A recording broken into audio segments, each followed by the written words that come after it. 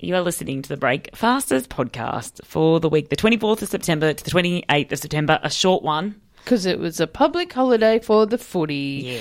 Yeah. Highlights this week included, we had a chat to Joanne Ryan, who was doing a show at the Melbourne Fringe called Existentialism. Existentialism.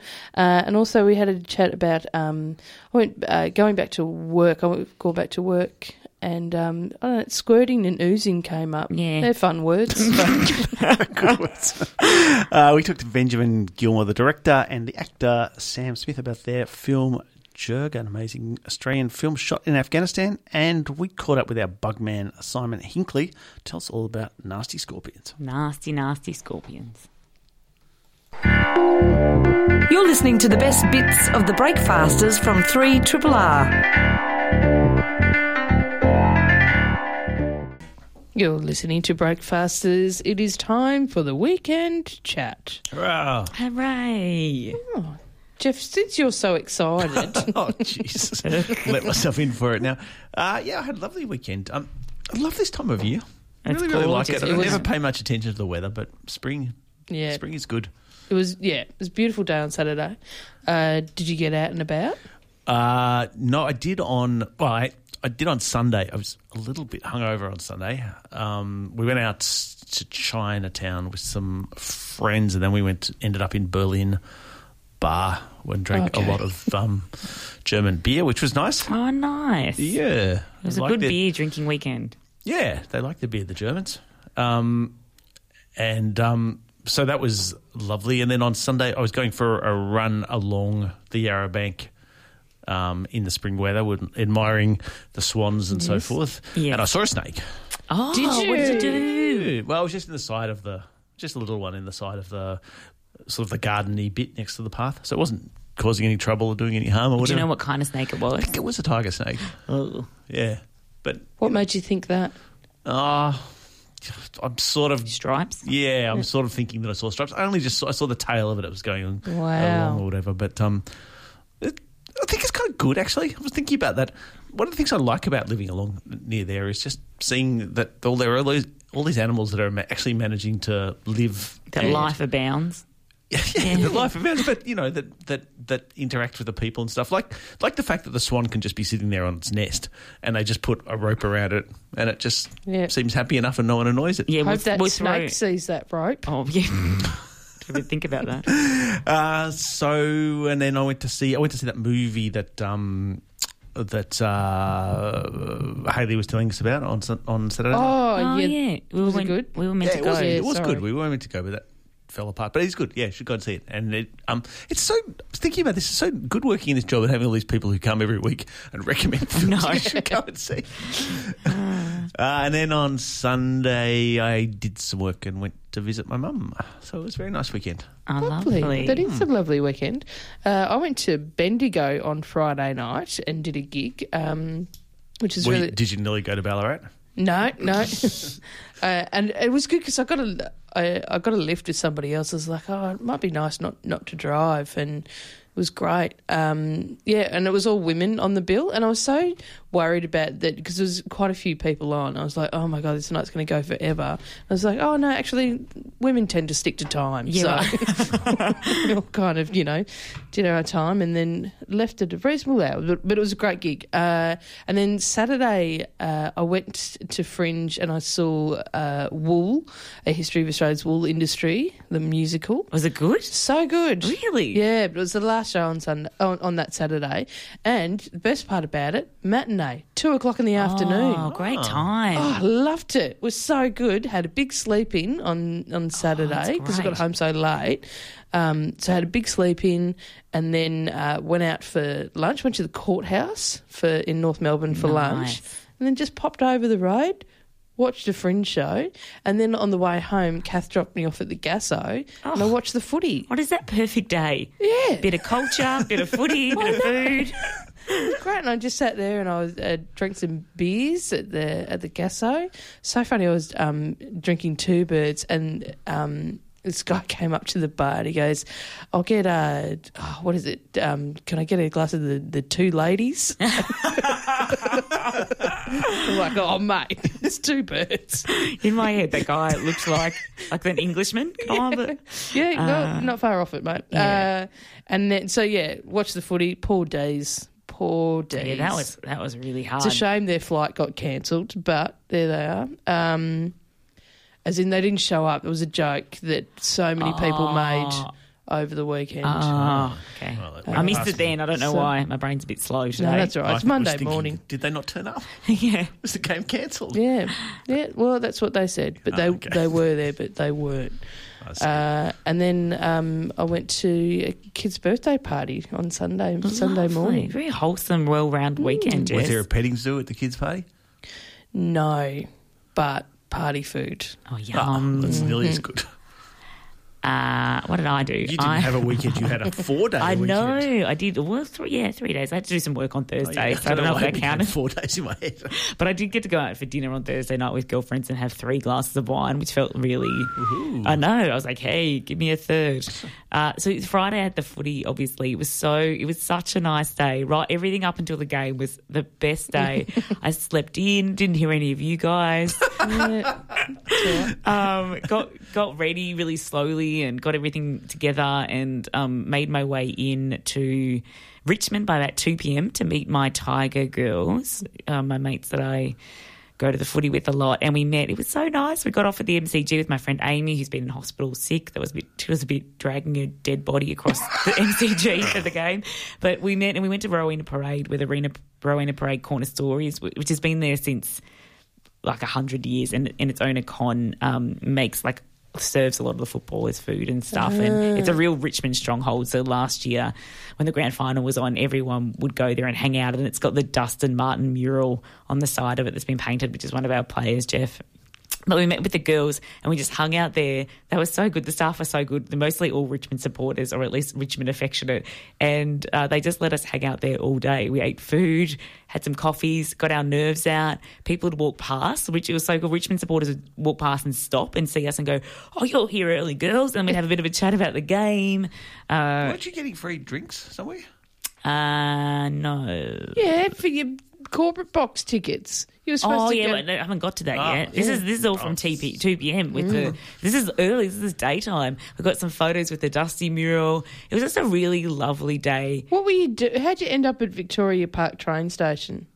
Oh, I came on that line, so I actually drove across. I had to give the car to... It's a really boring story, that's why I didn't mention it. Right. I had to drive across and give the car to Andrew. Because I looked at the time and I would have been there at the same time. Oh, really? Yeah, anyway. Yeah, and I got off. Anyway, I got off at Victoria Park and I had to stand... That's like Collingwood ground, so I was in enemy territory. Oh.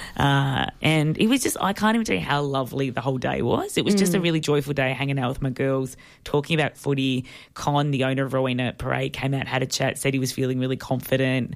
Peggy O'Neill, our president, lives around the corner. We ran into one of her friends. It was when you go, everything's a sign. Yeah. We saw everything. Signs. Yes. And then we went and sat by the MCG for a while around the outside of it and waited for mates' parents, and it was just lovely. It was one of those really joyful days. And then I met my brother Darv at Punt Road, and there was, oh my God, the pre-game.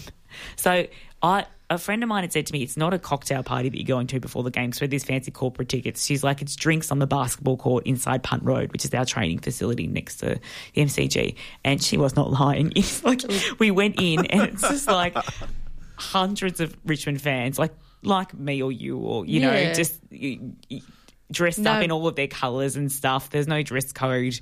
A guy up the front, they were interviewing other footballers, like Bob Murphy was there and Billy Brownless, who I was like, why are you interviewing them in a Richmond stronghold? Yeah. And there was a basketball court full of Richmond supporters. There was a trestle table with drinks on it. There was someone walking around with party pies. Then a guy gets up and starts like... This lovely guy it's like Trevor from accounting, I think, from Richmond, got up and started playing his acoustic guitar and did some covers. And it was like being at an RSL before. And then I got to, and so I had like, it's so funny you hear about the elite side of the AFL and then it's so amateur hour on other things. I was like, this is like a great RSL gathering. I didn't have a problem with it, but it was funny because it's called like the cocktail hour, and I'm like, this is amazing. And but it was nice because you go and actually look at Punt Road. Punt Road was open, so look at the Oval, have a beer, sink it all up. then the game, me and my brother had brilliant seats. We were right next to the Fox Footy commentary team, and it was a beautiful night right up until the game. And then the game started, and it was a pretty devastating game. I got to say, about 4 weeks ago, we did an episode of our Fangirls podcast, and we had an astrologist do the astrology for the Stars. And I said to her at the end of that, I said, everything you've said to me tells me that Pies win the grand final, Magpies. And I couldn't get that out of my head. So I just going into the game, I had such a sense of dread. My brother even turned around and looked at me when we were walking in, and he goes, why do I feel like this? And I'm like, because this is going to be a bad night. I just knew it. So I was...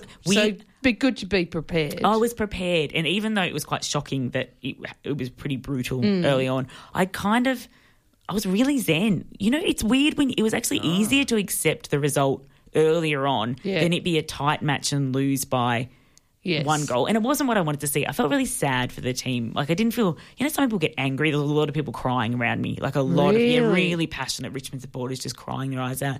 And like big blokes, you know, when you get quite surprised, you're like, this is really means something to you. But I don't know. I was there with my brother, and we were so sad, but it was really nice to be with him and just kind of go, this has been the best season we've ever had. Like Conrad Marshall, who wrote that Yellow and Black book, did a really great tweet after the game just saying, actually, this has been the greatest season to be a Tiger fan for the 30 years, and it has been, and I've had so much fun. It was just sad that it didn't. It was but sad isn't it that great as well that now Andrew can have... It's not. Andrew got so how did that resolve? My brother got Andrew tickets. He was sitting on the other side of the MCG, and I was like, geez. And we were quite close to the Collingwood cheer squad, who were Collingwood, and they've got a player from the US, and every time he got the ball, he was best on ground. Every time he got the ball, they'd go, the whole MCG would go, USA, USA, which was, I can't even tell you how upsetting it was. You're like, oh God. Okay, I'm with you. But Andrew's been okay. So I said to me and Darv did this sad walk to Smith Street together. We're like, let's just walk it out. We won't go towards Richmond. We'll go and have a beer together. I ran into a bunch of listeners. Actually, one of our listeners who requested a song heard my voice and goes, I requested a song off you the other day. And I met his daughter, the Richmond supporters, and we had a little chat together and commiserations. And then, sorry, this is a really long, this isn't even my weekend. This is just the bloody footy. Anyway, and then went to Smith Street, and I didn't, Andrew came and joined us later. And he did one in your face and then left it at that. But it's nice for him to... Now his team gets to experience a grand final. He experienced it 7 years ago, though. It's kind of hard to feel like happy for enough. someone. Yeah, like you've had your time, wait 30 years. But yeah, okay. All right, anyway, it was a good weekend. Thanks, guys. This is a podcast from 3RRR 102.7 FM in Melbourne. Truly independent community radio. You're tuned to Breakfasters here on Triple R with Jeff Geraldine and Sarah Jurga. Is a new film opening in cinemas this Thursday with a special screening tonight at the Nova. We're very fortunate to be joined now by its director, Benjamin Gilmore, and its star, Sam Smith. Welcome to Breakfasters, both of you. Thank you. Morning. This is a film about an Australian soldier returning several years later to the village in Kandahar, Afghanistan, where he saw action. In the movie, what is it that brings him back to the village? What is he trying to do? Mike Wheeler is his name, and he's a former soldier, an Australian soldier, who was involved in a raid a few years earlier on this village in which he accidentally killed a civilian. It's been sitting very badly with him. He's left the army, and instead of kind of imploding, as sadly a lot of veterans do, he makes a very bold decision to do something about it, and travels back to Afghanistan, essentially in the guise of being a tourist, to track down the family of the man he killed and apologise. The incident at the village sounds very similar to real-life incidents that we've heard about in Oregon Province, where the Australian Special Forces have been active. Sam, when you were preparing for this role, did you talk to any of the Australian soldiers who'd been involved in those kind of incidents? And if so, what did they say to you? I didn't speak to anyone who had been involved in incidents you've read about in the paper. I spoke to a number of different military personnel about their experience of being in Afghanistan, and also I spoke to people about their experience of having taken a life and how that sat with them. And then I sat with that myself and sort of put myself in those shoes and went from there.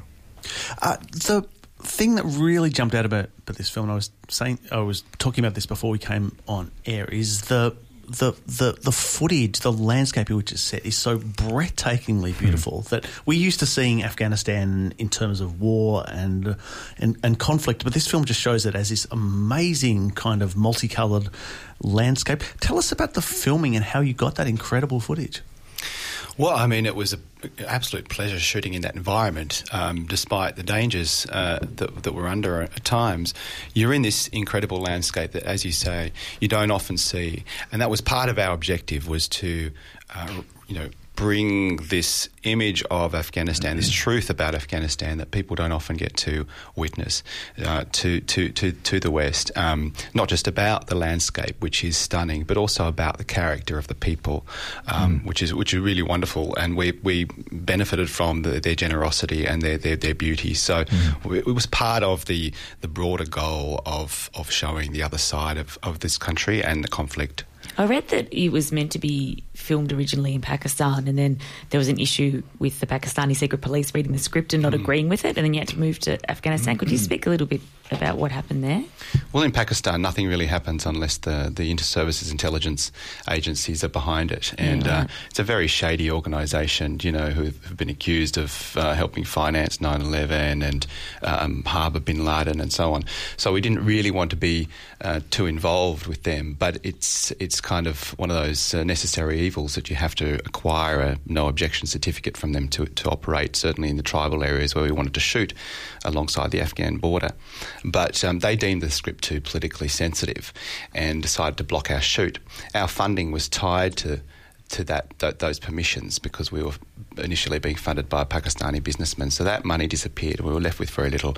We had to then make a decision whether to come home or to carry on and try a plan B that we had set up in Afghanistan. Which was pretty very stressful in a stressful situation. Yeah, that's really full on. Did you just have to think on your feet and the whole time we were there, we're thinking on our feet, really. I mean, you'd have sort of just things pop up that you couldn't expect, I mean, we had situations where for whatever reason we weren't able to film in a location that day, so we just have to go, okay, then what can we film? Because we're on a limited amount of time, and we obviously didn't want to spend too much time in that country because you don't want to push your luck too much, Did you have did you feel scared at all? Like, did you have, in my mind? Yeah, I mean, there was definitely periods that were very, for me, I can definitely say that there were definitely periods where I was very fearful, because we were in areas where you were literally waking up at 2 a.m. and 3 a.m. in the morning to a gunshot or a mortar blast and things like that. But that was coupled with also spending time in areas that were probably the most beautiful places I've seen in the world. So it's a real dichotomy. For authenticity's sake, we needed to shoot in Pashtun areas, in Nangarhar province, right up against the Pakistani border in the east. And that particular province, among a few provinces, is one of the most risky at the moment. There's Daesh, ISIS is present there, Taliban, of course, but. I mean, those pressures were there, but we were under the protection of the Afghans who we were collaborating with and who really wanted to make sure this film saw the light of day, and they did everything in their power to make sure we were safe so that this film could get out there. We couldn't have made that film without the assistance of the people there. How did you get that assistance in the first place? How did that meeting come about? They've really got Afghans are very good judges of character, and they take their time in trying to see how you tick and what your motives are and what you like as a person. So we spent a lot of time drinking tea. Put it that way. Well, let's talk about that, because that's the other notable thing about this film. It succeeds in humanising the Afghan people in a way that we're not very accustomed to seeing in the Australian media. Even going so far as to humanise the Taliban, which is extraordinarily rare. In most media presentations, they're just shown as evil savages, and that's the long and the short of it. Are you expecting the film to be controversial? Because this is not a presentation that we will very often see in the West. Sure. I mean, not surprisingly, that hasn't come up too much in Q&As and interviews. But it was the number one concern I had. Not really concern, but expectation that I had that would attract some controversy. And, I mean, my personal position is that I believe most people can be humanised, and that includes the so-called enemy. And Taliban are part of the social fabric fabric of that country. What we've discovered, what we've realised now is that majority of Taliban are walking distance from their villages. So it gives more of an understanding of this conflict as being one where, for a lot of Afghans, despite its complexity, the conflict, despite its complexity, there is a certain simplicity to it as well in the minds of many Afghans as a fight against an occupying foreign power or powers that are on their soil. So, from the Taliban point of view, there are sympathies I have with that point of view, and I believe that most Afghans, and certainly this was conveyed to us while we're over there, are ready for a peace treaty with that group, and they believe that it's going to be possible to have some kind of agreement where they can work together in that country for common peace. And just very quickly before we go, the other thing that was a real revelation to me was the acting performances by the Pashtun actors in this film. How did you find them? What proportion of the people were professional actors? Had they been in something similar to this before? We had a couple of people in the film who had acted before, but the majority of people you see in the film are actually people we just found and spoke with, and we basically looked at people and found that a lot of these people had experiences not too different from what we needed them to portray. So we would talk to them and obviously look and see if they had the right sort of feel and gravitas for that type of role, and then work with them. But it was a real pleasure working with people who weren't actors, because there's not much acting on it. It's just real living together, and capturing that. So, yeah. As I said, it's an extraordinary film. It's called Jirga. It's opening everywhere in Thursday, but there's a special screening tonight. You guys are going to be doing a Q&A at the Nova tonight. We'll be there. Excellent. We've been talking to the director Benjamin Gilmore and the actor Sam Smith. Thank you so much for joining us. Thank you. Thank you. This is a podcast from 3RRR 102.7 FM in Melbourne. Truly independent community radio. Yeah, we love bees. You're listening to Breakfast. Can I just pull you back on the bees? I did that story earlier today. I think it was during the Magic Hour, so not that many people would have heard it, but it was about the hospital that had an infestation. Yeah, with the honey leaking from the roof, I remember. Delicious. Yes, and I said the honey was oozing from the roof, and you said it was delicious. Yes. Yeah. No, I was just thinking about it afterwards. Not very many contexts where you'd use the word ooze and someone would say it was delicious. Excuse me, ice cream oozing out of my mouth. Ooze is just one Chocolate of those. fudge Oozing down my ooze chin. is just one of those horrible words. Not as bad as squirts, but anyway, carry on. Anyway. There's a football commentator who uses the term squirts all the time, and it really annoys me. Yeah, on the football BT field. on the he goes the ball. No, he goes the ball just squirted out of the pack. Oh, you can't say Go! that. No. The ball doesn't squirt anyway. No, it doesn't ooze either.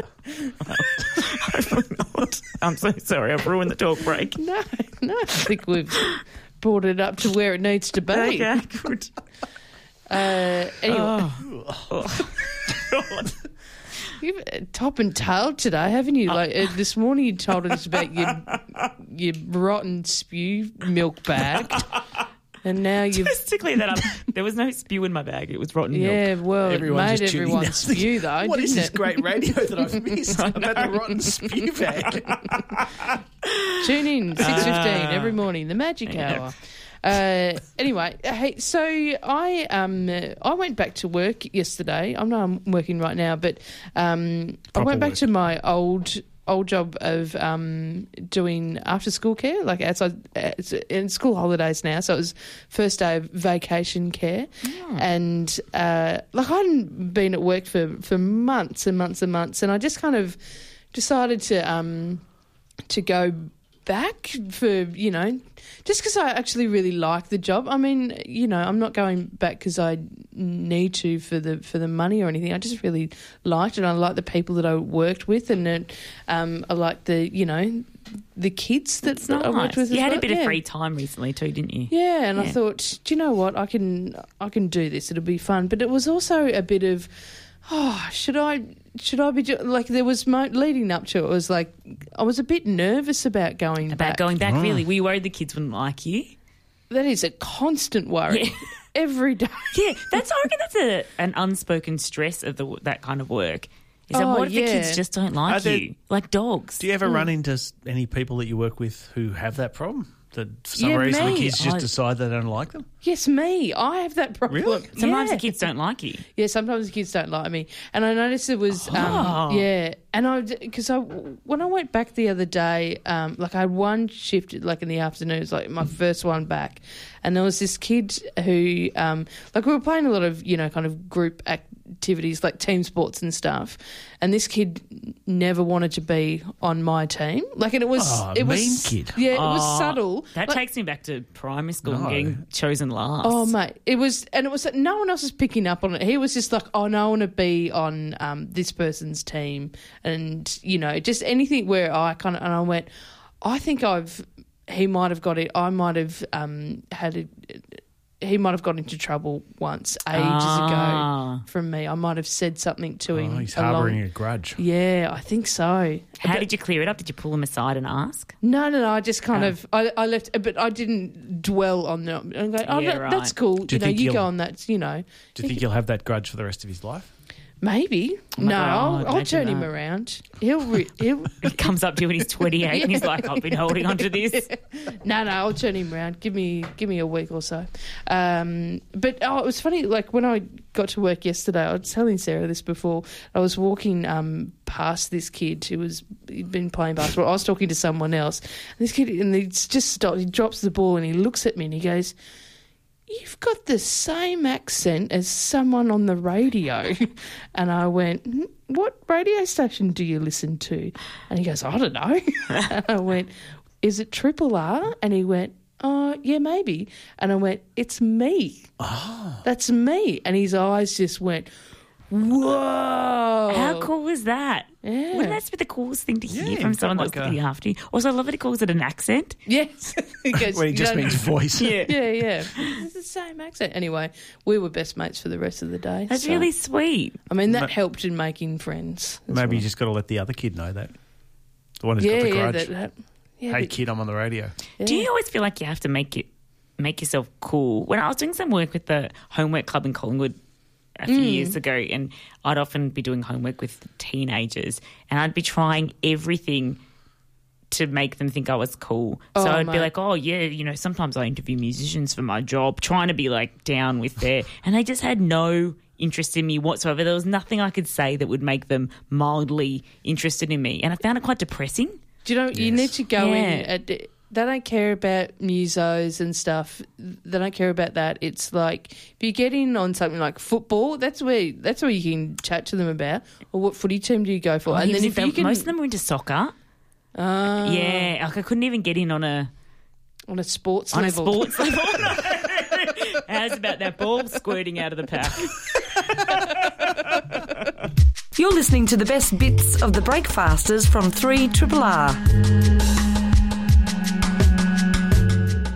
You're tuned to Breakfasters here on Triple R with Jeff, Geraldine and Sarah on the last day of Radiothon, the pay-up day if you've pledged, or just the ordinary day if you want to subscribe and go in the running for all of the terrific prizes that are on offer for this year's Radiothon.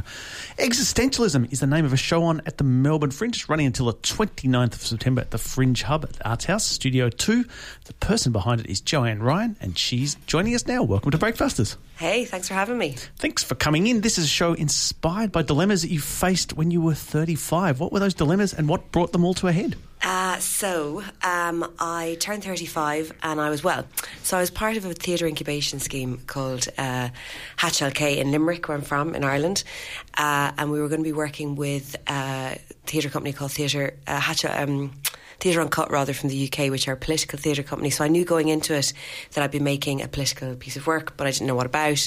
And on the first day, we did an icebreaker where they asked us to talk about something for 1 minute that we were angry about or afraid of, and so I did my spiel, and then at the end, kind of as a joke, I said, and I don't know whether or not I want to have a baby. And then I realised, oh, actually the joke's on me, because that's true. And I had just turned 35 the week before, and I think that's an age that's kind of typically associated with your fertility falling off a cliff and the internet. And I was like, oh no. And I hadn't really thought about it, genuinely was totally ambivalent, had never considered it, didn't feel any different physically, emotionally, psychologically than I had 10 years earlier, but suddenly felt like this was a decision that I had to consider or think about for the first time, or else the decision would be made for me by inaction. So I decided that that's what the show would be about. So did you come home from the workshop and start talking to your partner about these heavy issues? I had just met my boyfriend, so we'd only had about 2 dates at that stage. So on our third date, I was like, "So, do you want the baby?" I'm writing a play about my eggs, but don't worry, everything's fine. But no, he was great, and he became his reaction and his own journey actually around this became a kind of crucial component of the show, because when I told him that night, he said, "Well, that's really important. People aren't talking about it, and you're certainly not on your own in this." And I'm in the same position actually, even though, okay, so maybe I don't have the same time pressures as a guy. I still have to make the decision, and I'm also 35, and I don't know whether I want to have kids. And so I suppose what I was interested in was, there's obviously lots of things that are gender specific about the issue, but for me, it's primarily a generational question. You know, it's about being part of the first generation of humans ever to have a choice. And then how do you make it when you're the first? Well, there's no blueprint, actually, for that. Because my mum, like when I got pregnant in Ireland, my mum is in the show. She plays herself throughout in audio recordings and is really the star. She's got all the best lines. It's very annoying for me. She's hilarious. So she's just kind of passing remarks on everything through the show, being very Irish mammy. She's there as an intergenerational link, though, as well, because when she got pregnant with me in 1979, contraception was still illegal in Ireland for people who weren't married. And so she didn't have a choice, and my grandmother certainly didn't. And so I thought that was really interesting about how your historical and social and family context can inform your big life decisions, you know. Did your mum then kind of understand why you were even having to ask this question? She did. I mean, she was kind of a bit bemused in the beginning. She became a part of the show because we were talking about it a lot as I was trying to unpick it. And then the stuff that she was coming out with was so interesting, kind of became clear that she needed to be part of the show, actually. Because, of course, even though I'm an independent person making my own decisions, but of course I'm totally influenced and informed by her life and her, you know what I mean? Yeah, totally. So it was a recognition of that, is that you're making independent decisions to a point, but actually really you're a product of your family and your culture and your society and your history, and all of that is consciously and unconsciously part of every decision you make. I think that's really interesting. You talk about it as a generational issue in Australia. I guess one of the issues facing by young people making adult decisions is this sort of sense that the dice are all loaded against them. They're probably never going to own a house. They're struggling to get a decent job. Is that the same for people in Ireland, or was that kind of a factor when you were weighing up this stuff, this sort of sense that I'm never going to be a proper adult in the way that people feel it here in Australia? Yeah, that's very much the case in Ireland. We have a massive housing crisis going on at the moment, soaring levels of homelessness, and increasingly a lot of families and children are homeless. So a lot of people I know will never afford to own their own homes, you know. So that's very much the case in Ireland too. Did it affect my decision personally? It was a factor, certainly. Like I was saying, I didn't feel any more grown up than I had been 25 years earlier, but suddenly had to make this decision. But it wasn't... I suppose I was more interested as well in the things like, gender equality and equality in parenting, or inequality, more to the point, in parenting in Ireland, and what the realities would be if I was to have a child, which can be quite stark, actually. So I was more interested in that and how that would affect any eventual... I was just going to say, what is that reality like in Ireland? Because I think for some of us, I think of Ireland through the kind of traditional Catholic lens. And I know that's changing a lot. You know, Yes. there's this push with abortion laws and also, you know, legalised gay marriage. So things have shifted a lot. But is it still kind of you have a baby and you stop working and the woman is the primary carer? Yes, very much so. Okay. So there was, so I did a lot of research as part of the show. So I spent about 2 years making the show and did a lot of research as part of that. And so there's woven through my own story of trying to make the decision in this kind of madcap odyssey, which is very funny. There's also like sections of animated documentary that chart Ireland's reproductive health history from 1916, the inception of the state, and also the year my granny was born, to 2016, which was the year I was making the show and the decision ultimately. And I did that so that we could see where we've come from and how we're in the situation we're in now in lots of ways. And one of the final moments of those sections is a study that was done by the UN as I was about to put the show on in Ireland for the first time, which showed that Ireland had the most unequal childcare in the world. Really? In the entire world. Like, I knew it was bad, but I didn't know it was that bad. And there were countries in that study like Saudi Arabia and Iraq and, not just European countries or Western countries. So it was really shocking. And the outcome was that just 7% of unpaid childcare in Ireland is done by men in 2016. Wow. Yeah, it's crazy, isn't it? Yeah. There was a woman after the show last night who came up to me and she was crying. And she's like, it was so funny, but I'm so sad. I didn't realise things were like that in Ireland. And I was like, also a lot of Irish people didn't. So I made that show for an Irish audience. And it's funny when we've been travelling internationally now for the past year or so, and you hear gasps in the audience like, oh, they can't believe it. But people were gasping when we did it in Ireland too. Like, sometimes you're not aware, actually you kind of can't see the wood for the trees in your own society. Has anything as well. changed since 2016? I feel like it's no. Not hugely in that respect, but we did repeal the Eighth Amendment in May, and that was just signed out of our legislation last Tuesday. Ah, yeah. Congratulations. I know. So that's obviously... So that's some good news. Yeah. That's obviously of symbolic importance. I mean, are you seeing changes... Are you expecting changes to flow through into real people's lives? I mean, hopefully, yeah, because... it's been repealed now officially. We're waiting for the new draft legislation to be put together and signed in by our president. So as soon as that's together, which I think they're hoping October sometime, then services will start to be introduced then, and I'm sure it'll be a gradual thing. But it's it's a momentous moment, hugely important for me and for women in Ireland. What's the next big issue you want to work on? It's funny, after what else are we going to fix? After marriage equality referendum, so I was part of the campaign for that and canvass for that, and it was that night was such a great celebration, but I had this kind of feeling in the pit of my stomach like, oh, now the abortion referendum is inevitable, and I knew it that night, and I was scared of what was to come because it was always going to be a nasty, hard-won thing. And I didn't have that same feeling on the night of the abortion referendum result. But there's still so much. Like, we have horrible situation with direct provision at the moment in Ireland, where people who arrive seeking asylum and refuge live in awful conditions for very extended periods of time, and there's a lot. And the homelessness crisis. They're not even allowed in this country anymore. No. I know. I've been following what's happening. I feel here. like we're the king on that particular. Sadly. This show is called Existentialism, with an E-G, egg. It's on at the Fringe Hub Arts House Studio 2 until the 29th September. We've been talking to its writer and performer, Joanne Ryan. Thank you so much for joining us. Thanks for having me, guys. Thanks, Ryan. You are listening to a podcast from Australia's best-known community radio station, 3RRR, 102.7 in Melbourne.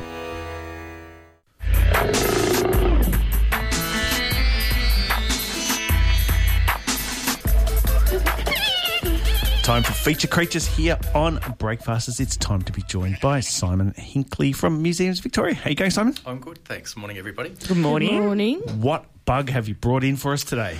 I thought we'd talk about scorpions because as the weather's warming up, they're also increasing their activity and getting around out and about a bit more.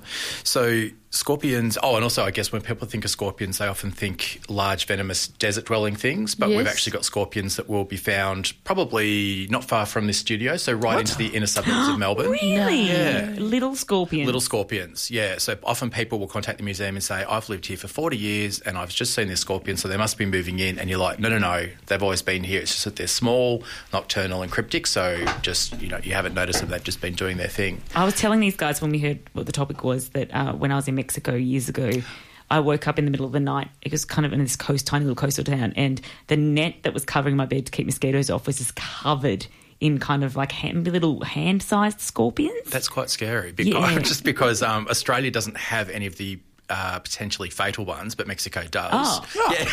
I didn't expect that, well, did you? No, I didn't.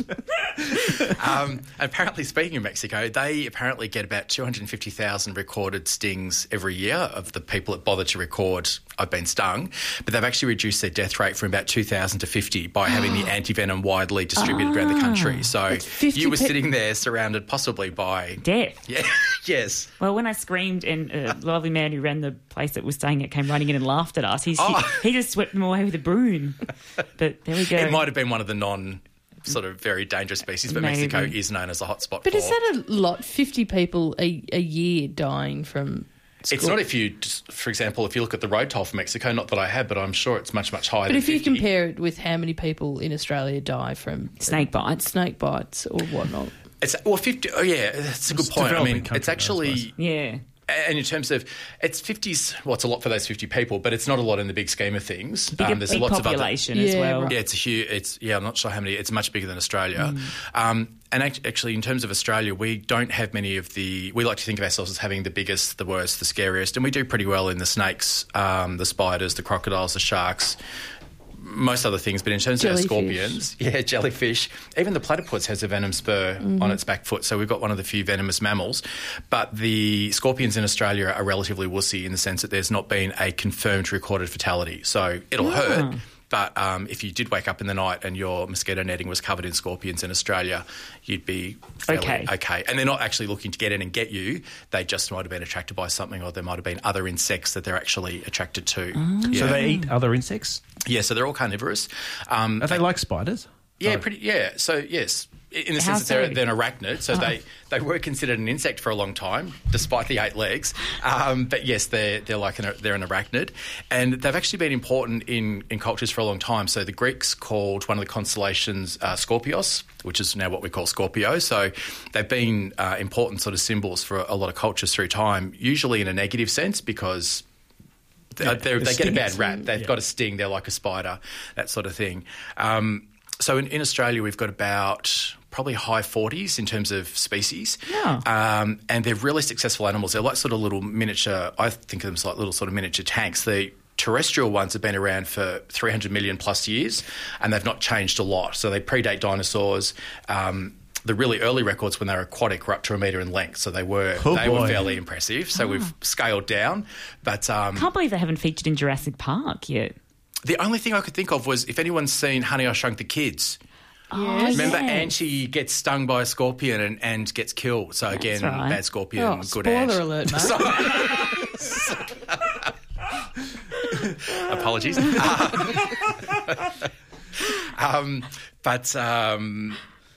So Australia are not doing too badly. But in terms of why they're so successful is they basically can go up to a year without feeding, so it can just really slow down their metabolism. Wow. If they happen to fall in the water, they can last a couple of days without drowning. They're really effective little predators. They do actually have a very interesting mating routine that's called promenade à deux, which basically anything in French immediately becomes classy. So what the male does is he grabs her pedipalps, which are her large pincers at the front, and they have this sort of backwards and forwards routine where it's basically sort of like a weird dance that can last for hours, and he then will actually put a little spermatophore, a little packet of sperm on the ground, and he's trying to position her over that. And sometimes he stings her to like sedate her or calm her down, which in a human sense doesn't sound very good. No. But it's worked for them for hundreds of millions of years. And sometimes he is actually killed by her and eaten, so it swings and roundabouts. Oh, yeah, it really is. Yeah. Yes. Gets his comeuppance. Yeah. And one of the other amazing things that they do is that scorpions will actually fluoresce if you put a UV light over them. So, you know, in those like crime scene things when they go in with UV light and, well, they're showing different things. But there was a bar in Melbourne that had a bunch of scorpions under UV lights. Yeah. Why? Is that Well, it's something in their exoskeleton because when they molt, so scorpions as they get bigger will molt each time because they need to split their skin and grow into a bigger body. So So when they molt, they don't fluoresce. So as that skin hardens, they do fluoresce, even when they're dead. So we've got drawers of scorpions at the museum that if we put a UV light over, glow this amazing colour that you've seen, Geraldine. And as to why they do it, we don't know. Like, for example, there's fluorescent rocks. Now, obviously, that's not a strategy for the rocks. They just fluoresce. Yeah. So there's a possibility that they just fluoresce. Some people say that if they're giving off UV light, that might actually attract nocturnal insects to them, possibly. One other possibility is that it's almost like the entire scorpion body becomes an eye. So if it can detect that it's fluorescing, it knows that it's exposed to the moon. If it's not fluorescing, it's under shelter where it's protected. So there's a whole lot of reasons out there as to what it may be. Just to back up, you said it can go underwater and live for 2 days. How does it do that? It's not like it chooses to. It's not like I'm going to head down there and just hang out in the water. But should it happen to fall in the water or it's being chased by something and falls in the water, it can actually sort of close. It has little book lungs on the underside that it breathes through. It can close those up. Like often when spiders fall in the pool, they can close all their spiracles up on their book lungs and stay alive for hours. So we always say to people, don't fish out a spider or a scorpion from the bottom of your pool with your hands because it might be just sitting there going, at some point someone's going to pick me up and then I'm out of here. Yeah, and I might bite you or sting you. Yeah. So it's not that they would choose to go. It's not that they choose to go in, but if they do, they can shut everything down and survive for up to 2 days. But don't they need oxygen? They do, but because they've got oxygen in their system and because they can close everything down and slow their metabolism, they can just survive for that long period of time. And so how big did you say they get in Australia? Like, what's the largest in that you have? Australia, the largest is probably about 12, 13 centimetres. What's that? Okay, yeah, right. The biggest in the world's about 22 centimetres. Yeah. And are they found all over Australia? All over Australia, yeah. They're pretty much found all around the world except Antarctica. They've been introduced to England and New Zealand, but the rest of the world, yeah. How do I get to this age and not know that we have scorpions in this country?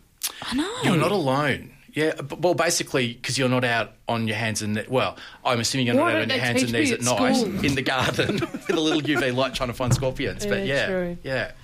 It's amazing. Now's the moment where you open up a bag and release them all onto the table. And I was actually thinking, when you mentioned the world record in the news, I was just thinking, I was reading there's a lady in the Philippines who's got 2 world records. The first is the amount of time that someone's held a scorpion alive in their mouth. She's probably the only person to be in that category. But she's also spent 33 hours in a container with 5,000 scorpions to get the world record. And she was stung 13 times. So she earned her record. Well. And she didn't use a fatal species, which was wise. Good on her. Well done, I guess. Thanks, Simon. Fascinating as always. We'll talk to you again soon. This has been a podcast from 3RRR 102.7 FM in Melbourne. Truly independent community radio. Want to hear more? Check out our website at rrr.org.au.